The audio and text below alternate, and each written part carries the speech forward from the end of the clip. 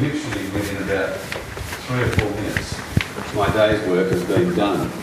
And then I thought, all I've got to do now is just tart that drawing up a little bit, make it presentable, and I've done it. But then I've had other days where you've got a deadline at 7 o'clock, and at 6 o'clock, I've been reading since 6 o'clock in the morning and thinking, look, an idea is going to occur. There is one in there somewhere. And the more you think about how to extract that bloody idea, you know there's one in there somewhere, but the more you concentrate on that business of dragging that idea out of your own head, the more elusive the idea becomes.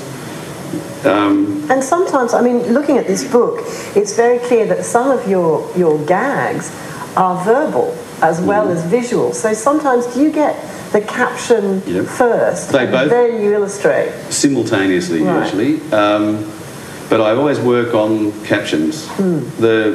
The less words that you use, the more effectively you get your message across.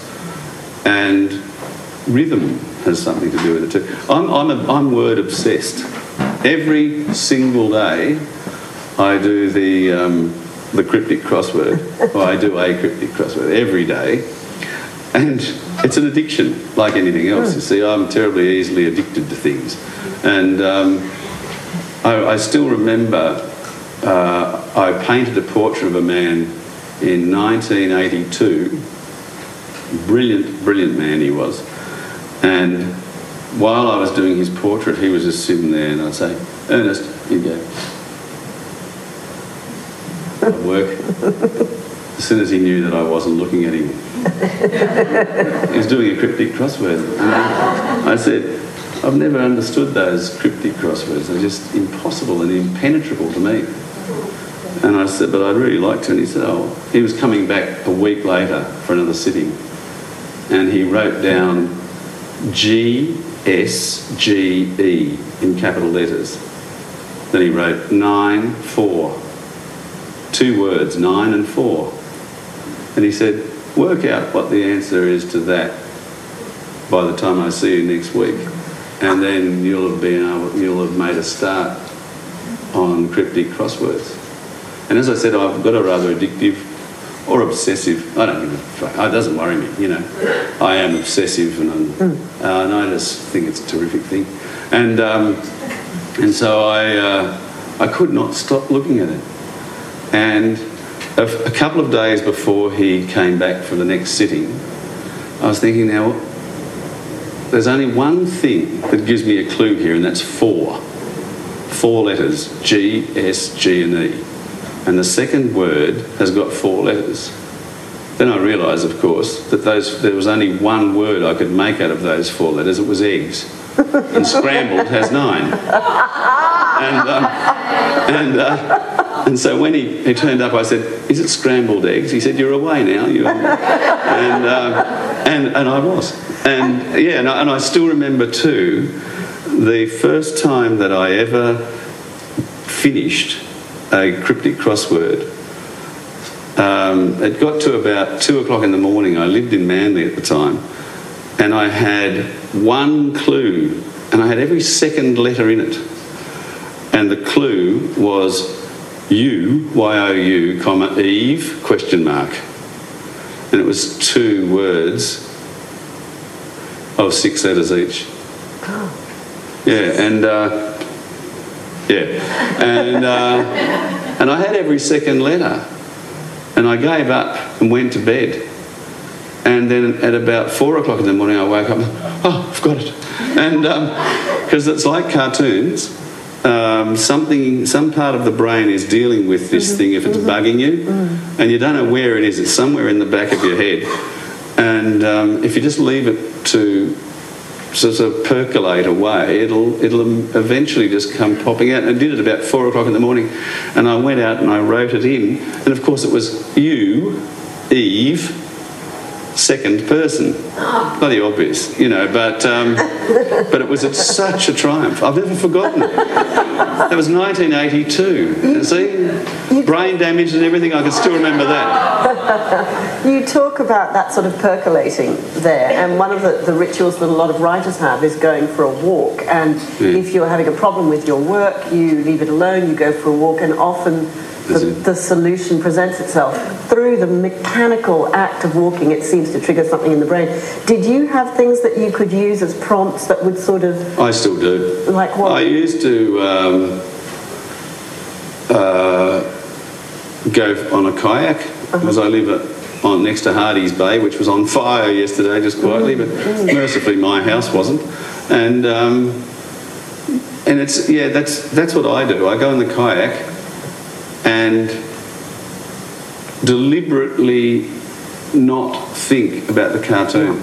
Yeah. And I go out, and that's one of, if you've got to do exercise, which is a chore, but if you've got to do it, you might as well go kayaking, because to me it's just like plunging myself into a lot of light and colour, and it's just exquisite, and it's good exercise, and you are actually using a different part of the brain. The paddling exercise is actually very good for your sort of neuronal pathways, whether you've had a bump on the head or not. Well, I think it's as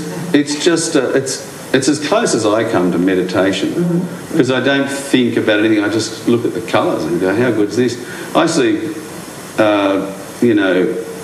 sea eagles diving in, and one only a few weeks ago, about 20 or 30 feet from where I was, bang, went in and he came up with a big fish and flew straight over my head. And I thought, well, that would never have happened to me if I hadn't been out here right now.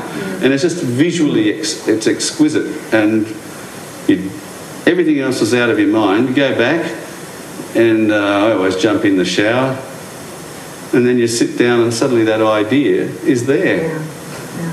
It's not always that easy. Going back to the portrait session where the cryptic crossword was first kind of presented to you, I've always wondered whether there's a kind of onerous side to painting someone's portrait in terms of expectations of conversation. Is it a burden to have to talk to the sitter while they're there, or does that... It is for the sitter in my case. It is. No, but seriously, I'm serious. Because I did a portrait of Malcolm Turnbull once, and Malcolm told me afterwards, and it came as a real surprise to me, that he told me that it was the only experience that he'd ever had as a very experienced lawyer of being cross-examined. And I didn't realise I was that intrusive, but I am apparently. And but you don't mind having to chat? I don't mind it, but the best solution is to have someone else chatting. Someone else chatting to the person that you're doing the painting of. Because then you don't... I mean, people aren't like vases of flowers, they don't stay still and they don't cooperate. They tend to nod off, but if you've got somebody talking to the person that you're painting, then they are a bit like a vase of flowers, and you're not thinking all the time about the conversation. But part of the process of portraiture is getting to know the person that you're painting, because to do a very superficial likeness of someone is extremely easy. We could all, set up shop in Martin Place, $20 a throw. That only took me 2 minutes. And but to actually get a portrait, a likeness, because I'm a realist. Actually, that's another thing we could talk about. It's only one of those things that you realise with time. But if you get an image of a person, you think about it. If you're working on a painting of a person's face, you might think, I don't want this eye to just look like any old eye. It's got to look exactly like that eye. But it's the way that eye looks to me, right? That's why you can put 10 different portrait painters in the same room and they can all do a portrait of the same person and they all look different. You'll recognise the portrait in every one of them, but everyone sees somebody differently. And you want it to be that eye that eyebrow, you know, very specifically. Do I attack it with a really thick brush? Do I put it on with my thumb? Or do I use a really fine brush? Or how do I treat it? And so there's hundreds and hundreds and hundreds of little technical decisions that are taking place during the course of that painting, and then suddenly you'll go, oh shit, that's the person. But what you have to know the person in order to recognise. What difference does it make whether you like the person or not? You always do. Do you? Yeah. Funnily enough, yeah, I've had a couple of experiences with people who are really, really obnoxious, you know, and difficult to paint, difficult to have in the studio. But I've thought, I mean, I won't name any names, but this bloke and his wife, they commissioned me to paint their portraits. And they were both unbelievably difficult and obnoxious, you know. In what way obnoxious? Give us an idea or a hint of the sort of obnoxiousness.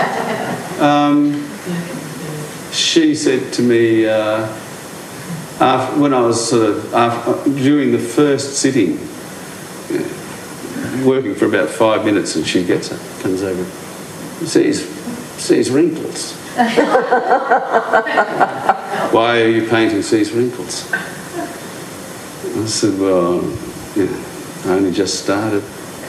The end of the sitting. These wrinkles, you are making me look old. I said, no, I'm not. I'm making you look the age you are.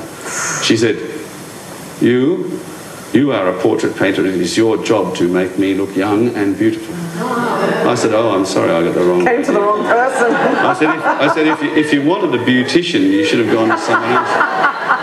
And she didn't like me, and she was just unbelievable. I said, well, while we're at it, I said, you might as well be specific. How old would you like to be? And she said, 42. I thought, I don't know what you looked like when you were 42.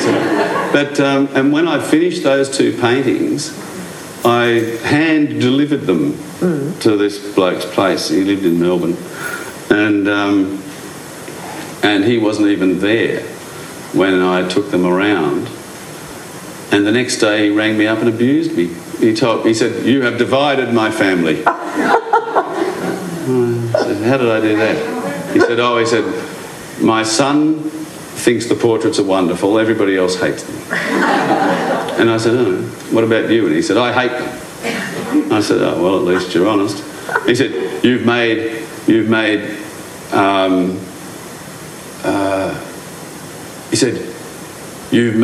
my wife look fat and you've made me look far too serious. And I said, well, you should laugh more and she should lose weight. What does he expect? But even then, like, it was a challenge, you know, and I still quite enjoyed doing it because I just thought, this bloke's a real prick, really, you know. How do you paint a person who's really like that and make it so it comes across? Other people look at it and go, oh, don't like the look of that bloke. No, I enjoy it, and most people, almost without exception, probably him and his wife would be the exceptions to the rule. I always end up really liking them, and you develop very close relationships with people that you paint. You know, you spend a lot of time with them. Because I'm interested in the fact that, you know, there's the portrait side of your career as an artist, and then there's the cartooning, and I think the text in this book is really, really illuminating. It's not just Bill's opinions and rants on various subjects, but there's a lot of insight into his process and his psychology and approach to his work. I'm glad you called it process. Hey? I'm glad you called it process. Oh, are you? I can't stand it when artists talk about their practice. Oh. Anyway, one of the things that comes out in terms of you talking about the cartooning side is how much of your work is fueled by anger. And I find anger a very interesting kind of creative material, and obviously it fuels an enormous amount of writing and creative work. So can you just talk about anger? Are you as angry now as you were when you started? Yeah. I just get angry about different things. Okay. I think frustrated and infuriated is probably a better way to put it, but when I first started to draw cartoons, which is a long time ago, I was painting at the time, spent all my time in a studio and painting, and I wasn't just painting portraits. By the way, these days I'm painting portraits again, a lot of them, and I'm painting portraits of birds. My local area, I live on the Central Coast, and my most interesting and colourful neighbours fly. But they don't sit still for long. They don't. I have to photograph them. But sorry, I'm sidetracked here. But if you think about it, if you look at a lot of 17th and 18th century portraiture especially, if you analyse the surfaces, you'll find that they're about 70% and even before that, and not even so much portraiture, but paintings by people like Veronese, figurative paintings. There's one particular painting that's in Vienna that I'm just thinking about. It's beautiful, and about 80% of the surface of that work is dedicated to beautiful fabrics. And they're all very decorative. And I'm one of those people who, even as a little kid, I remember when I was about 4 or 5, looking and thinking, how come that looks like it's made out of satin? And yet the piece next to it, you can tell is not. That's made out of silk or something like that. It's sort of just fascinating. Realist painting is always just so fascinating. And to get those differences of textures and it's decorative, And suddenly I found myself doing these pictures. I used to paint them on the walls of my studio. I had about 36 of them at one stage. Every time I had a spare moment, I'd just go, I'll paint a bird sitting on that light switch. And I finished up painting all these little birds all over the studio. I loved it.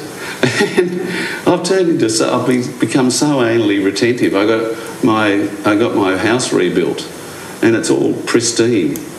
And I don't like painting on the walls anymore. What a wanker. And I've only got a few. I only kept a few of them. And I thought, well, I'll just start painting them on canvas. And I just love it. Because that's decorative. And every one of them, every bloody bird is a unique individual. And they turn up beautifully dressed. They're really decorative, and they don't object. They don't say, you've made me beak too big. hey, my plumage is better than that. No, so that's really interesting. And, well, that suggests a mellower side that is not the angry young man. No, okay, we'll go back to that. So let's just go back to the anger. I was painting in a studio, and I used to listen to Question Time, So maybe I have a bit of masochist in me or something, but I used to always listen to Question Time. And this was in the days when Question Time was actually rather interesting. It's not like now where you couldn't possibly listen to it. And I remember one day strutting up and down in the studio and punching paint onto a canvas and listening to Question Time. And I got so angry with somebody who was blathering on that I just had this rag, and it was really heavy with oil paint and shit, and I went bang, and I hurled it at the radio, and the radio went flying off the fridge and went smash against the wall and bang on the ground. And that awful feeling that suddenly there's no more noise. It's just silence in that studio. And I went over and I got this thing, and that was the end of that radio. And it wasn't long after that I decided that I had to do something to earn a living, because I had a family, 2 sons, and I was married, and they were suffering for my art, and I thought it was a bit unfair. And so I knew I had to make a quid somehow or another. And I had no qualifications in any area whatsoever. And I'd always been fascinated by cartoons.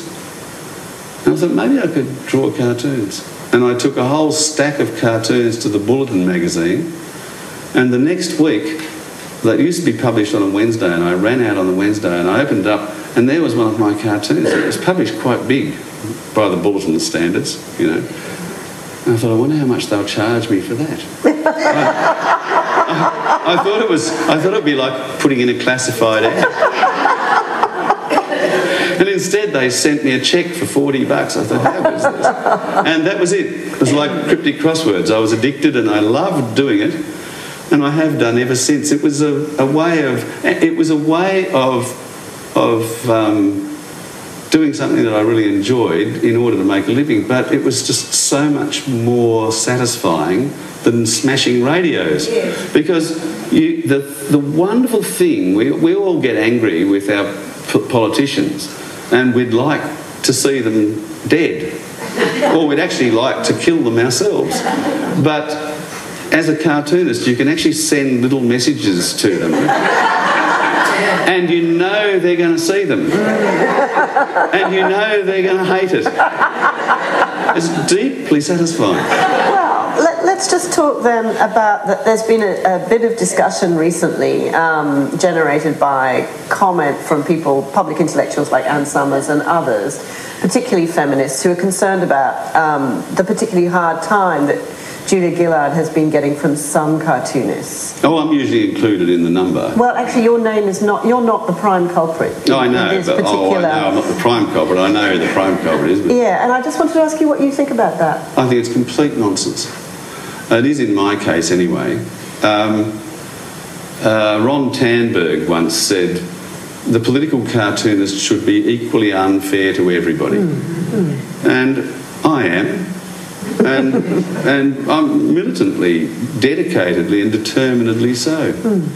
And I think that whole sexist argument is just utter nonsense. And I'll tell you why. Because, let me just give you an example. Mal Colston, now there's a good one. Who could forget Mal Colston? I used to draw Mal Colston as a pig. Not as someone who looked a bit like a pig, but a pig. He had a snout, and he had I used to put a little curly tail sort of poking out of a little hole in his pants, and his gut hung down to his knees, and he had trotters instead of feet. Right? No one complained. I never ever received a single complaint. Mal Colston didn't get on the air and say, "Oh, that horrible cartoonist makes me look like a pig." And then when Amanda Vanstone appeared on the scene, I drew Amanda Vanstone so she looked like Amanda Vanstone. That is, a bloody great big fat woman, about 18, 20 stone.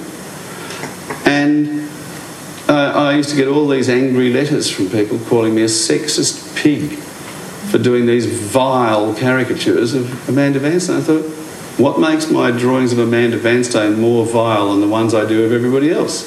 Why should she get special treatment because she's a woman? Who's being sexist here? And clearly it wasn't me, so I didn't give a shit. And in the case of Amanda Vanstone,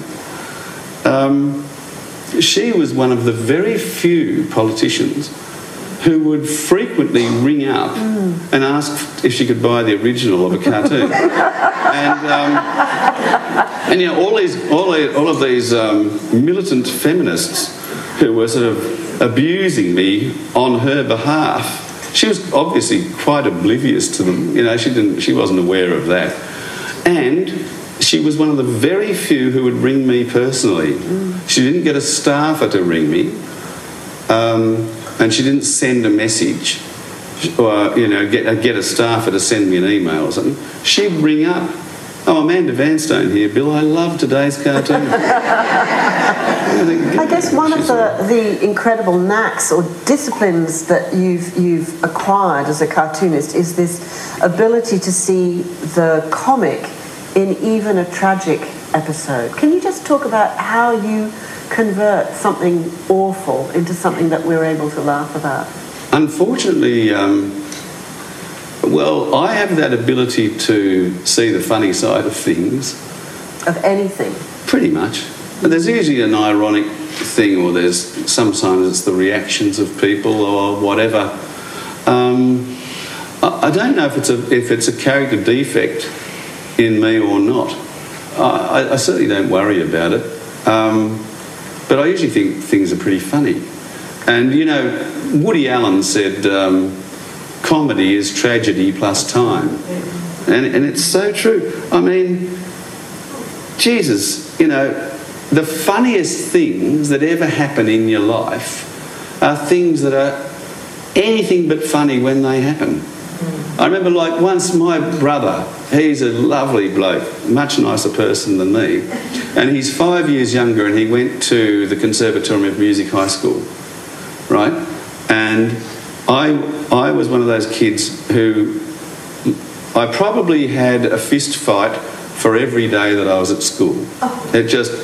And I got caned hundreds and hundreds and hundreds of times. And my brother went to the Conservatorium of Music, and he has, to this day, he's never been involved in a fist fight. Just beggars belief. And we often talk about how funny it is, you know, that we both lived under the same roof, but we both just led completely different lives. And I was very protective of him. And one day he came in and he was weeping. And he was in a terrible state, and his face was all swollen, and he was all red. And he told me that this kid had bashed him up. And I said, "Oh, Jesus, what happened?" And he said that he got off the bus, and this kid said, "Oh, you're that little sissy that goes to the Conservatorium High School, aren't you?" "Yep." So whack, whack, whack. And I said, "Righto, who did this?" He told me the name of this kid. And so the next afternoon, I shot through from my local school, you know, one period early, and I hid in the bushes in his place. And I knew that he only had a mum, he didn't have a dad, and so no one in the house was going to see what was going on. And as this kid came around the corner into his own driveway, I came out with a school coach with a couple of house bricks in it, bang, and I nearly killed this poor kid, you know, and I gave him such a hiding that a passing motorist took it upon himself to stop, drag me off him, and telling this bloke what had happened to him if ever he touched my brother again. Anyway, he was one of two identical twins, and I got the wrong one. Now, see? Everybody laughed. Because it's bloody funny, right? But it wasn't funny then. See, that's what I mean. I'm glad I chose that example, because things are not like that. It was an utter fiasco, and I lived in dire fear of retribution, because there were three of these kids, and they all became Hell's Angels members. And if ever I went back to my parents' house, I used to see them all, and all standing around in the front yard at this place, you know, with big open fires and things, and I used to drive my parents past. That wasn't funny then. But there's a difference, Bill, between what happens to an individual and what happens to us collectively. So I'm curious about, for example, would you have done a cartoon about something like the Victorian bushfires the next day? No. Because we wouldn't have been ready to laugh the next day. And there's nothing much to laugh about, and it's also it's probably not. It's not the sort of issue that I'm going to be doing a cartoon about. And I'll tell you what, one of the things I really do not like is the earnest cartoon. the cartoon with a very important message. The cartoon that's supposed to bring a tear to the eye. I hate them. And one of my dearest friends is Warren Brown. He works for the Telegraph, and he is one of the funniest. He's a naturally funny man, and he doesn't agonise over his work the way I do. I've been with Brownie sort of 4 o'clock, 5 o'clock in the afternoon, and he'll go, "Oh, shit, I've got it." He'll go, "Oh shit, I've got to go and do a cartoon." If I start every morning when I'm doing my cartoons, I'm up at 6 o'clock, 7 o'clock, and I get the things in on time, but usually only just. And Brownie goes, oh shit, I've got to go and do a cartoon. I'll tell you how low he is. I was at a friend's place one day, and we're all having a barbecue. He said, oh, I've got to do tomorrow's cartoon. And I had told him previous to this how this was years ago, and they'd started to publish his cartoons in colour, and his colour was so beautiful. I couldn't get over how really exquisite his colour was, and I complimented him on it many times. And he said, "Oh, thanks, mate, thanks." And this particular day, we were at a friend's place. He said, "I've got to do my cartoon." He's dashed off, and about 20 minutes later, he's back. And I said, "Gee, you did that quickly?" And I said, "Well done." Next day I saw it. It was a really good cartoon. And I said, "The colour's fantastic." And he said, "Oh, thanks, mate." And I said, "Tell me how you did that." His girlfriend has won the equivalent of a sort of an Oscar for television graphics. She does the graphics for SBS TV. And he draws them in ink, scans them, sends them to her. She puts the colour on them. But every now and again, Anzac Day or some tragic event, like the anniversary of the Bali bombing, I wouldn't be surprised if he has an earnest cartoon in tomorrow. And every time he does, I send him an abusive message. Because I don't think it's the cartoonist's job to make sort of, deeply emotional statements. And so you're not a fan of Lulig's work? No, I'm not. I used to be. He was one of my heroes. He was one of the people who made me want to become a cartoonist. And I really admire him and I like him very much, but I just think he takes himself so bloody seriously. So I guess the rider to that sort of thing of, you having a kind of allergic response to earnestness would be the greatest sin, I suppose, in cartooning terms is blandness, isn't it? Physical blandness of someone's features, but also presumably blandness of personality. So can you talk about political figures that you've done cartoons of? Or the ones I don't like. Where the blandness is part of the problem and becomes part of the identity that you create for them, or that you... Well, the classic example would be Kevin Rudd. Yeah. We don't like... Mark Latham, he said Canberra is Hollywood for ugly people. And he was right. And that's why I get annoyed about... I got really annoyed with Rudd's... the advent of the Rudd government, because suddenly the people weren't nearly as ugly as they were supposed to be.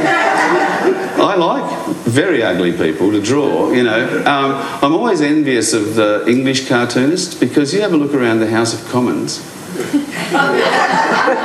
What is common about those people? They're very rare. There are people in the House of Commons with eyebrows that are that long, and they're really freakish looking people. And like, if you look around at us today, we're a normal bunch of people. If we were a group of politicians, or if we walked into a room with the same number of people, and they were all federal politicians, you'd go, Jesus. It's like a freak show. And then when Rudd's ministry was announced, and there were too many people there that were like verging on the glamorous. Tony Plibersek, she's not a real ugly looking woman. Penny Wong, she's not ugly. No. Even Peter Garrett, lovely bloke. Too nice a bloke, and quite a good looking bloke. And we don't want that. And but bloody Rudd himself, you need something that you can get a grip on. And I looked at him and I thought, there it is. It's like a soccer ball. His head is a sphere, and his little nose. And It's not even much of a nose, like a little budgie's beak. And there's just nothing sort of real interesting about his face. And you know how Howard had... when he brought in the GST, I added 10% to his bottom lip. No one noticed. And no one noticed. And even Rudd's bottom lip, it's a bit pouty. But it looks like a pale imitation of John Howard's. And that's when I discovered that he looked like Tintin. And so I just drew him as Tintin. Yes. And worked. What's the little lick of hair that you've given him? Yeah, but you see him if he's walking in a breeze, up she goes. Yeah, it works. I mean, it worked. And, yeah, but the blandness is not a thing that it's really... that you need in them, but that comes with personality too, of course. People like Stephen Smith, you know, there's one good thing about Stephen Smith. I reckon he is the only man who shaves his forehead. He's not, you know, everybody else has receding hairlines. He's got a proceeding one. It looks like every morning he must lather up his whole head and just shave a sort of a hole in it. You know? Because Christ, it's like, if he left it'd finish up looking like Lon Chaney in The Wolfman. And yeah, it's an amazing thing, but he's kind of bland looking. He's handsome, then. Oh, I don't know. Perhaps he is. Handsomeness is another thing that you don't like. Yeah. You know, I think I might have even mentioned in the book, but I once met Ian Chappell. And it was funny. I was at a TV station going to do an interview, and I found myself there amongst all these cricketers, and one of them was Ian Chappell, and he's sitting there chatting away to me, and he said, "Oh, yeah, you're a cartoonist, eh?" Yeah. He said, "Oh, I met a cartoonist once," and he said, "I'm one of those people that is just really, really hard to draw." Red rag for a ball. And I said, "Is that a fact?" And he said, "Yeah, apparently some people are hard to draw and others aren't, and I'm one of those people who's really hard to draw." And I said, "Well, I'll tell you who's hard to draw, Ian. There are two types of people that are really hard to draw." And I said, "Extremely beautiful young women and extremely handsome young men. Now, why do you reckon this bloke had a problem drawing you?" And I said, "Did it occur to you that he just mightn't be very good?" I mean, I've never heard such bullshit. And I mean, he's a wonderful face to draw. And yeah, the more exaggerated a person's features are, the more fun they are to draw. But another thing that's really interesting about people's features, you know, look at Bob Hawke. You know, it's a little known fact, but as we grow older, our noses and our ears keep growing. And imagine what Tony Abbott's going to be like at 80. Just cleaning my ear with this cricket bat. And but yeah, and so you always make the noses bigger and the ears bigger, and everything gets exaggerated. And so in a way you're making people look a bit older than they are. It's like a glimpse into the future. And Bob Hawke, he used to do this. That process occurred with him so quickly. Like, it was extraordinary. You'd do a really funny drawing of him. It was so exaggerated, people would look at it and just burst out laughing. 2 weeks later, it looked like a photographic likeness. I painted his portrait, and I swear to Christ, his nose and his ears were bigger by the time I finished than they were when I started. Beg your pardon? The Pinocchio effect. The Pinocchio effect. Well, that happens to a lot of them. Yes, there's some cartoons of that in here. Bill, we're coming to the end of our time together, but I want to give the audience a chance to ask you some questions. I'm sure that there are questions in the room, so if you've got a question for Bill, now is your chance. Yes, so gentleman at the back and the lady in the Yeah, we'll come to you next. I'm sure you can project. Yes, the person just mentioned, Pop, of course, was great fodder for cartoonists, and perhaps you were commencing at that time. I don't know, Bill. That's right. Well, the very first cartoons that I did, he was Prime Minister. And his protagonist with the half-shaven Keating obviously got an awful lot of stick from cartoonists with the pointed features, the longer face, the nose, very, very pointed. Yeah. Was it fair? Oh, yeah. It's not a question of fairness. True. I don't think there's any need to feel compelled to be fair to any of these people. You're trying to make a point, and you're trying to be. There's no point in doing the flattering cartoon.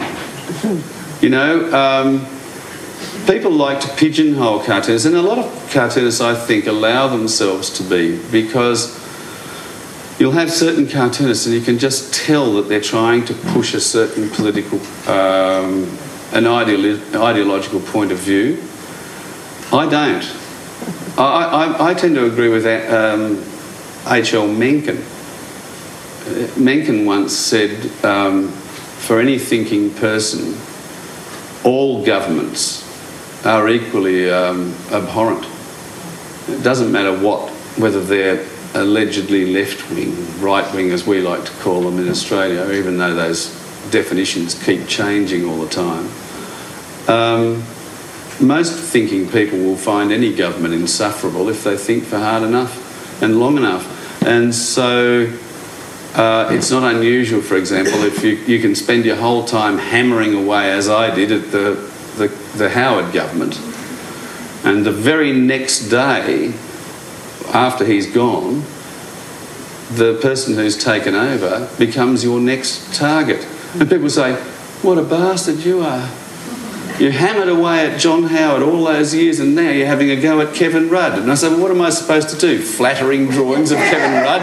Little cartoons that say, gee, you're doing a terrific job. I mean, it's just absurd. It's a critical position that you take.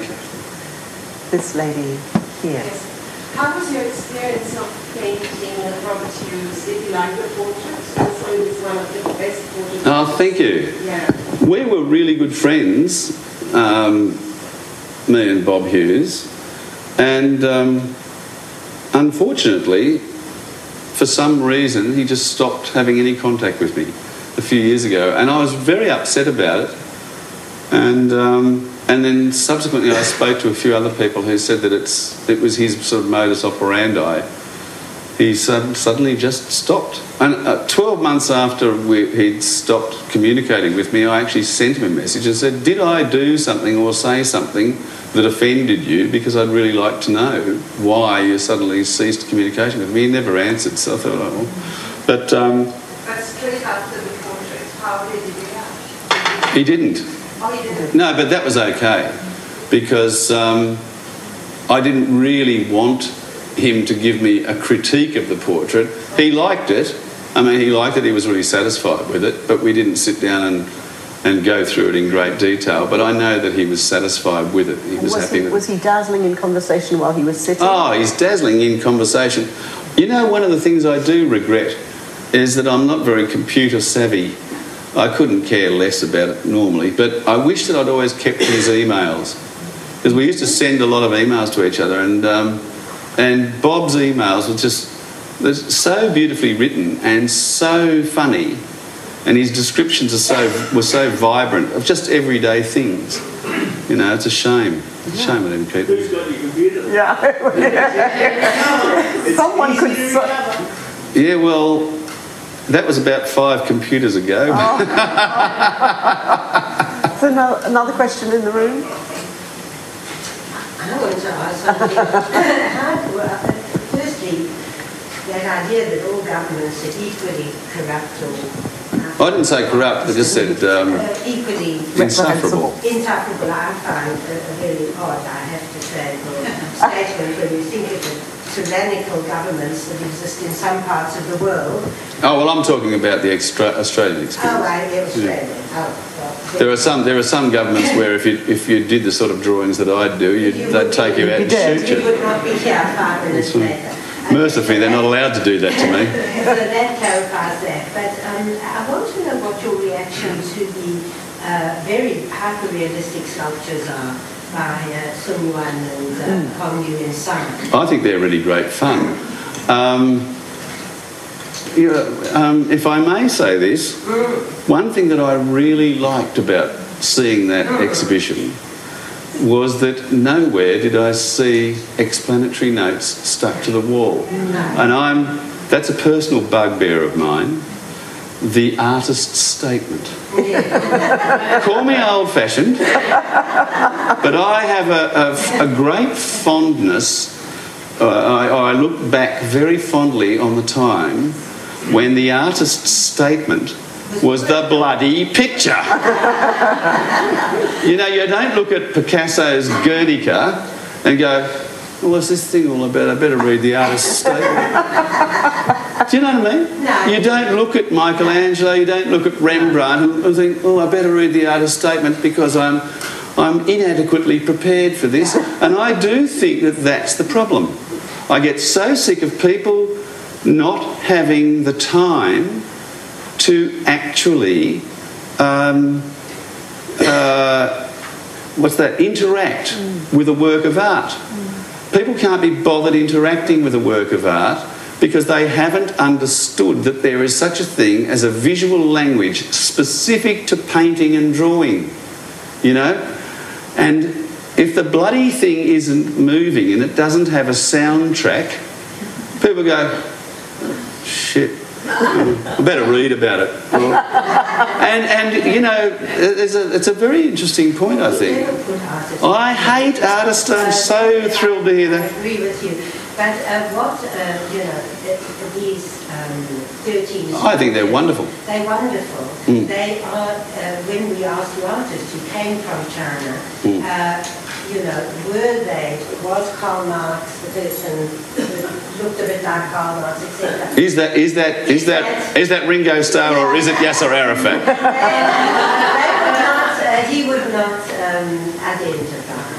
He wants them to be up to you. Yeah. He wants the situation to be up to you. I'm pleased you like them. Well, I think that's also, I really like his attitude. Yeah. And it's interesting that you should say Chinese art too, because I think, I am a traditionalist, and I believe I do believe that culture is a byproduct of civilization.